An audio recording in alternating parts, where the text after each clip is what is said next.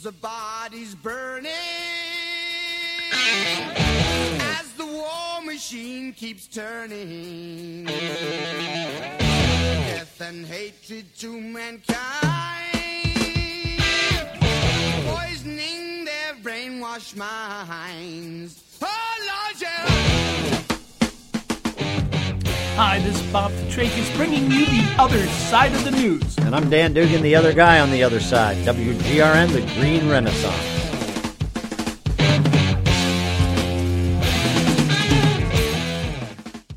This is Bob Petrakis bringing you the other side of the news on WGRN 94.1.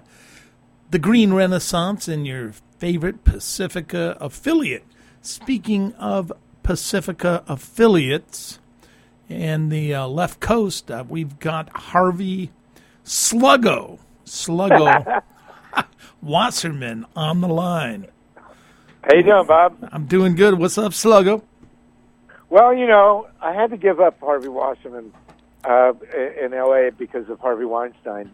And so Sluggo was my nickname from the hippie farm where we farmed organically and stopped the local nuclear power plant from being built. So, you know, it seems appropriate. People are getting used to it. It didn't take much time. Well, did you play baseball, though? I did indeed, yes.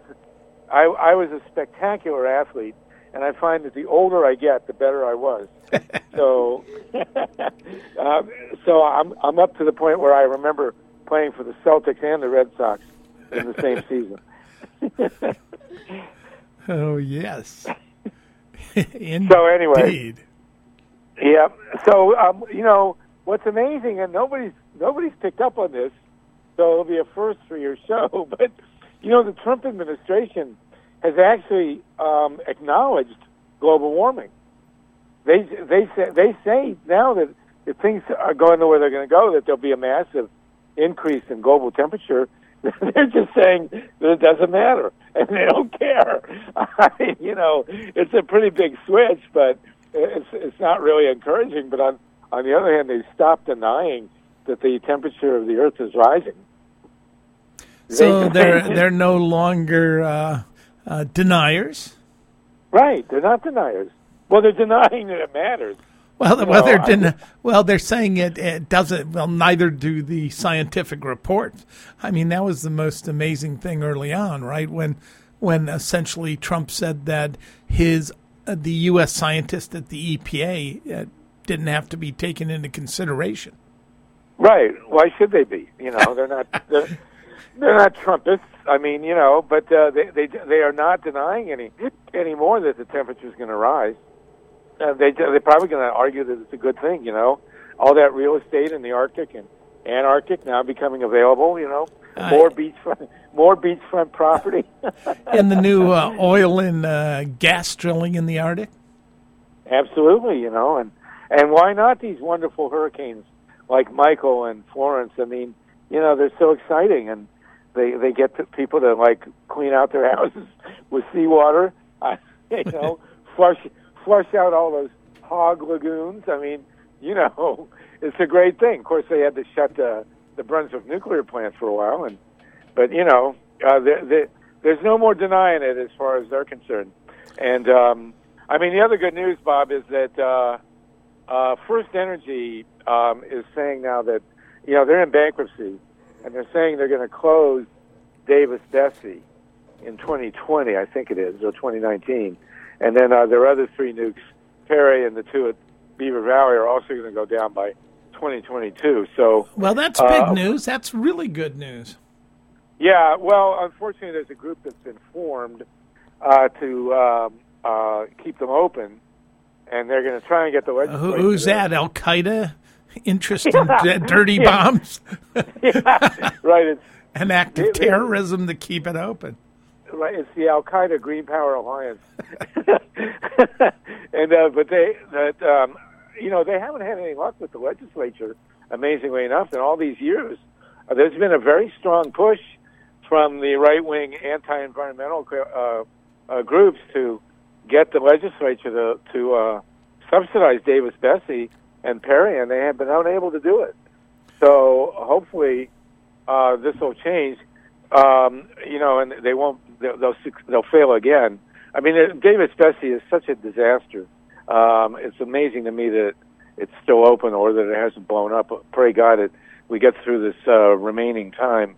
But the other thing in Ohio, there's still on the books this utterly insane setback requirement for wind energy especially it applies to the whole state, but northern Ohio is actually one of the best places in the world for commercial wind power. It's totally flat.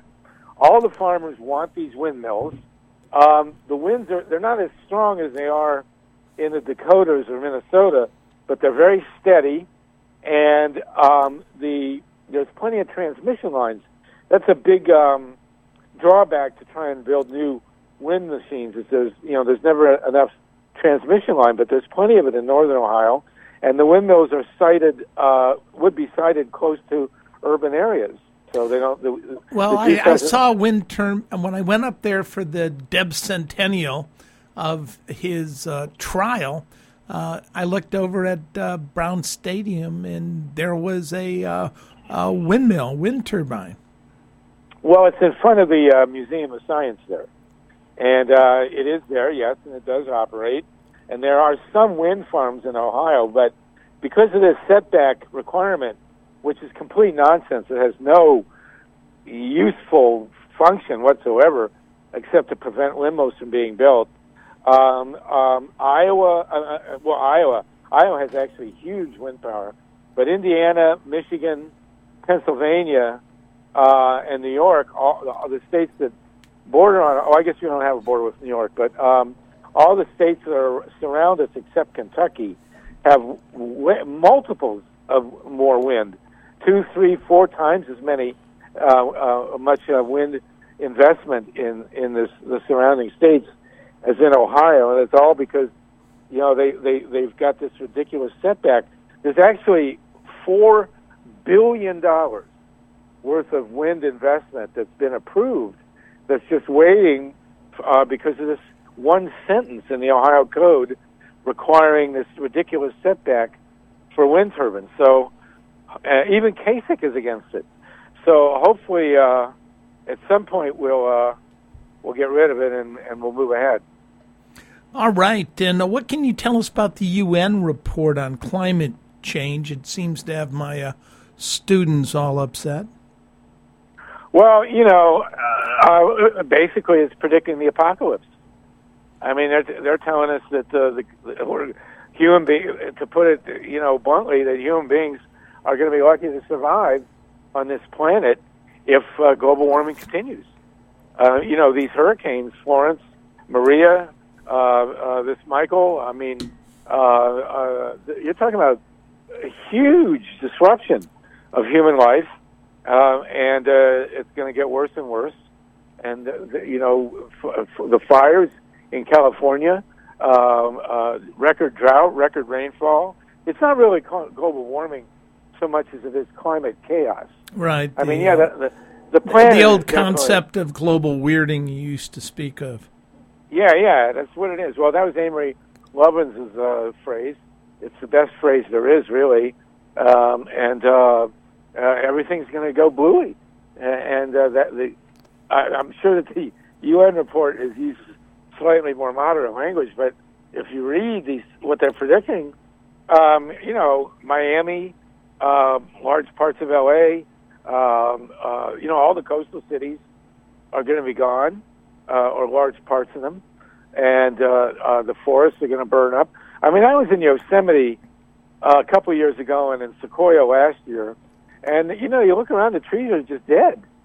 There's millions of dead trees out here in the West. And, it hasn't hit like that in Ohio yet, but it will. And you got the rise of all sorts of diseases and pests. One of the interesting things about Ohio was the report that the Buckeye tree, the state tree, is disappearing because of the change in the climate.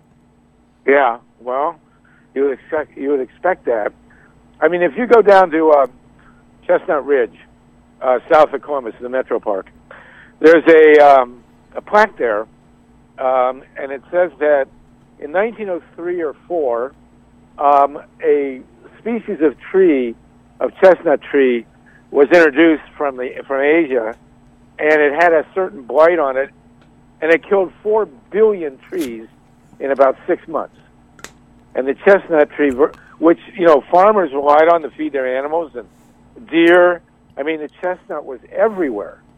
You could raise animals, especially hogs, in Ohio, pretty much just with chestnuts from the woods.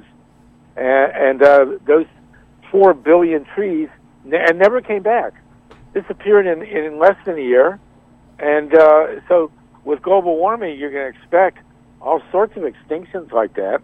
And it's a nightmare. And it's definitely happening. The good news is we have the technology to prevent it. But, oil and gas guys and nuclear guys like Trump, that's what they're in there for, to prevent the rise of renewable energy. So you say we have the technology's there? Is that what you're arguing, that we have the technology right now? Oh, absolutely. We could transition the entire American economy onto renewable energy based strictly on the availability of labor and capital. But the technology is there. We don't need a Manhattan Project. Manhattan Project was basically about advancing the technology to build the atomic bomb. We have the technology to make the renewable energy transition. It's all there. All the solar panels, all the batteries in particular, that's the biggest one in the last couple of years. The wind and solar has been progressing very steadily. But in the last couple of years, there's been a giant leap in battery technology. And in fact, last couple of weeks, there's been writing about a new zinc air battery technology that means we won't be dependent on lithium ions, which is it's harder to get. So the prices of battery tech storage, which is really a crucial component of the transition to renewables, is plummeting, and that's a very big deal. So you're telling me that your Solartopia isn't really utopian, that it's practical and at hand if we want to do it. What's imminent? And, one of the things that is happening with China is that they have just leapt forward in renewable technology to the point that they pretty much almost cornered the world market in solar panels at one point, and they kind of just barely missed. So there are some solar panels being built elsewhere in the world, and now Trump slapped a 30% tariff on them as part of his brilliant, easy-to-win trade war, which is ridiculous. But and it hurt the solar industry here in the short term. But in the long term, it might actually open up the possibility of doing significant solar construction of panels in production in the U.S. And in fact, one of the biggest solar companies in the country is up in Toledo. So, for Ohio, it's a big deal. But the price of renewables has dropped so far and so fast, it's not even close. Coal is not competitive anymore. Oil hasn't been competitive for a long time. Nukes haven't been competitive for a long time. The only thing still in the ballpark is gas, but that's going away. The reason that they're doing fracking is because the previous resource of accessible gas has gone away. Mm-hmm. Fracking is really a desperation tactic, and it doesn't pay anymore. So-called natural gas is no longer cost competitive with solar energy, and it's just it's an incredible phenomenon. If you look at the graphs of the cost and efficiency of solar and wind, they're just completely surreal almost. Well, you're listening to WGRN 94.1. I'm Bob Fitrakis, bringing you the other side of the news, and Harvey Sluggo Wasserman is hitting it out of the park. in arguing for Solartopia. What about, for years they always talked about the energy storage problem with electric cars, batteries, transmission. How would we store this decentralized energy? Well, what's happened is that Elon Musk really did the breakthrough, and he sold Australia a really, really big battery array. It's huge, and it backs up a tremendous amount of electricity, which makes solar completely doable because they can get through the night. And this technology has been advancing with leaps and bounds. The guy who bought the LA Times is a billionaire, an Asian guy, was on the front page of the LA Times, amazingly enough, talking about announcing his breakthrough in battery technology, and that's been the missing link. I mean, there's been no problem with producing energy, electricity, from wind and solar. I mean, windmills have been around since the 1400s. They were used in Persia in the 1400s to pump water, and they're all over the Midwest, the Great Plains in the 1800s and into the 1900s, early 1900s, producing electricity and pumping water there. And there's been a steady, very steep rise in the efficiency and drop in the price of both solar and wind. But the missing link has been batteries. And a couple of years ago, Elon Musk built the biggest building in the world in Nevada to produce batteries. And they've been banging them out. You can buy a battery for your house. And if like in LA here, if you put a solar panel on your house and have the battery in the basement, you're good to go. I mean, you will never get blacked out. And the batteries have just leaped ahead. They're also, of course, now very applicable to cars. And what's happened is that with electric cars and the increasing efficiency of the batteries for the electric cars, is that they're really leaving the gas-fired automobile, back with the horse and buggy. I mean, you can an electric car is 4 times as efficient as a gas car. It has virtually no moving parts, so the repairs are zip, and they are clean, they are efficient, and you can charge a car off your house. It all depends, of course, on the battery. Mm-hmm. And so the more efficient the battery gets, the further the range. I mean, a lot of electric cars available now are actually over 200 miles in range, which is huge. It's a big deal. So I'm going to predict that you will not be able to buy a gas-fired car in 10 years. First of all, there'll be regulations against it, but also it'll be so much. The gas cars are just so much less efficient and less economical to operate that there's just not going to be any demand. You'll be able to buy electric cars in 5 or 10 years that'll go 500 miles and be perfectly quiet, no emissions, and 4 times as efficient as a gas car. So, and that's because of the breakthroughs in the battery technology. And it's been, all those decades, nobody really did much with battery technology. But the original electric car was going to be, the original automobile was going to be a battery car. I mean, Henry Ford and Thomas Edison had the model for an electric car. The basic idea was you had a car with a battery, and when your battery ran low, you drove into a station, and they within 2 minutes they pulled the old battery out, they put in a new one, and you drove away, and then they would charge that out of the battery. So that was the original model, and that's what we're going to get real quick, and it's a great thing. Well, in the last few minutes, any thought about the upcoming election? Well, yeah. maybe we should do another half hour on that because we got nearly 10 minutes. Got about 9 minutes left. All right. Okay. So here's the way I see it, and I have decided to become a poll worker. I think everybody, this whole thing about getting people out to vote is insufficient. People have to work the polls, and in Ohio, I don't have to tell you, John Husted, the Secretary of State, running for lieutenant governor, has stripped 1 million people off the voter rolls.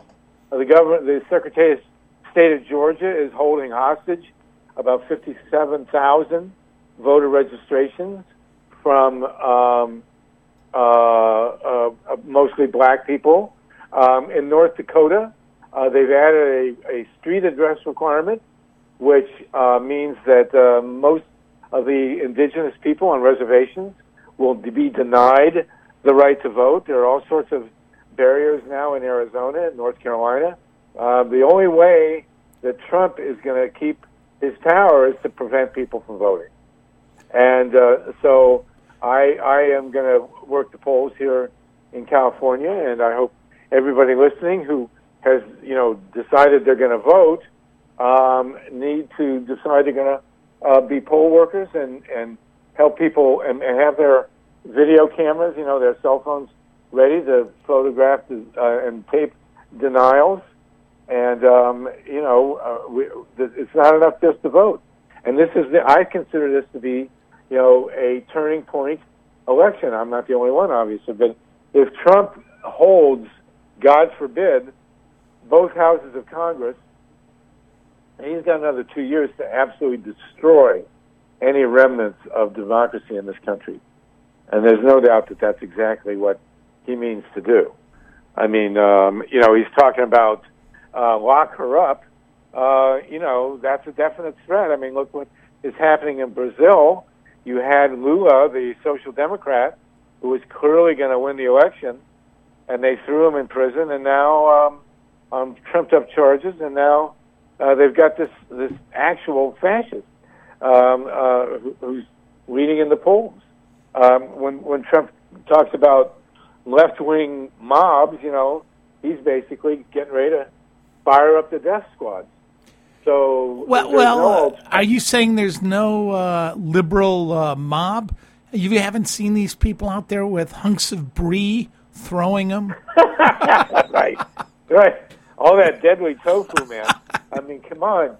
So it's not cool. And calling the people in Charlotte the neo-Nazis fine people. I mean, I think it's beginning to dawn on people that Trump is the American Hitler. And if he carries both houses of Congress in this election, we're in really deep trouble. So I hope that this young candidate in Central Ohio gets the 12th district. I hope the guy Danny O'Connor, are you referring to? Yes, and I hope Sherrod Brown, who's really one of the best senators ever, is safely reelected, and that we somehow survive this. Because if Trump has both houses of Congress, and of course we're in really more than deep trouble, and of course the Democratic Party, as usual, is doing nothing to protect voter registration, nothing to get people trained to be poll workers, no grassroots efforts. So DSA and Democrats, Americans for Democratic Action, and all the other left Progressive Democrats of America, your good friend Mimi. PDA, yeah, Mimi and Alan Minsky. I mean, these are the groups that are going to have to come out and train people and get everybody going. But if listening in, it's not enough to vote. You got to be a poll worker. You got to get people out to the polls.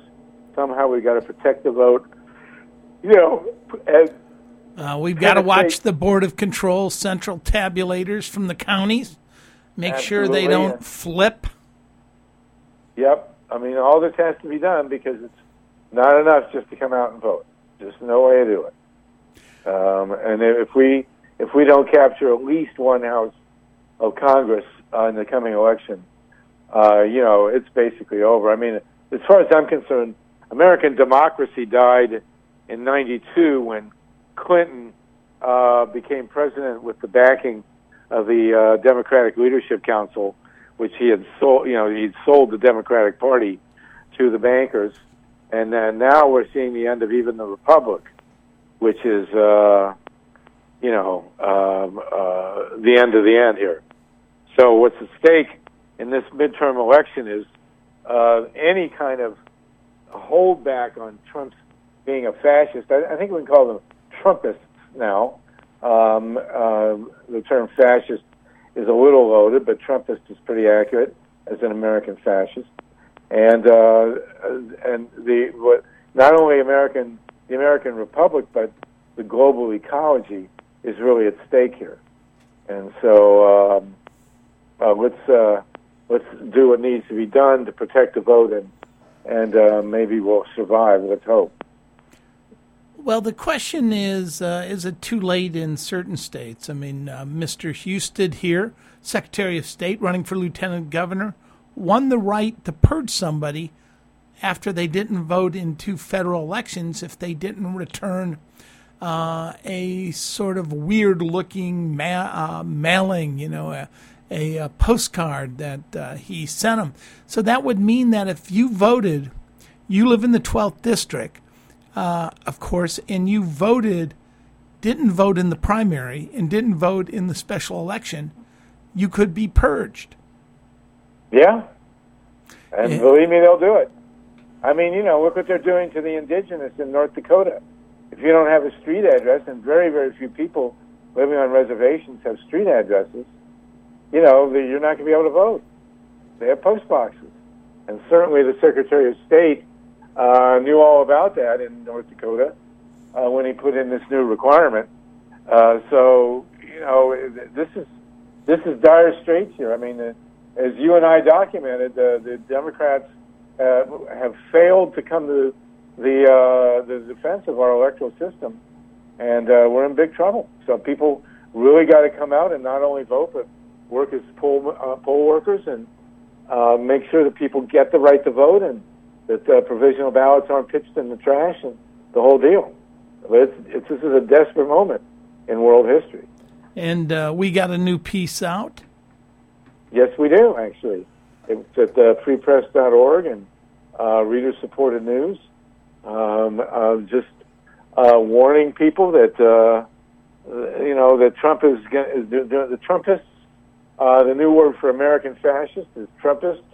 Are doing everything to strip the voter rolls and rig the elections. And if people aren't willing to engage, we're going to be in serious trouble. All right, a minute left. Where can people go to get more information from Harvey Sluggo Wasserman?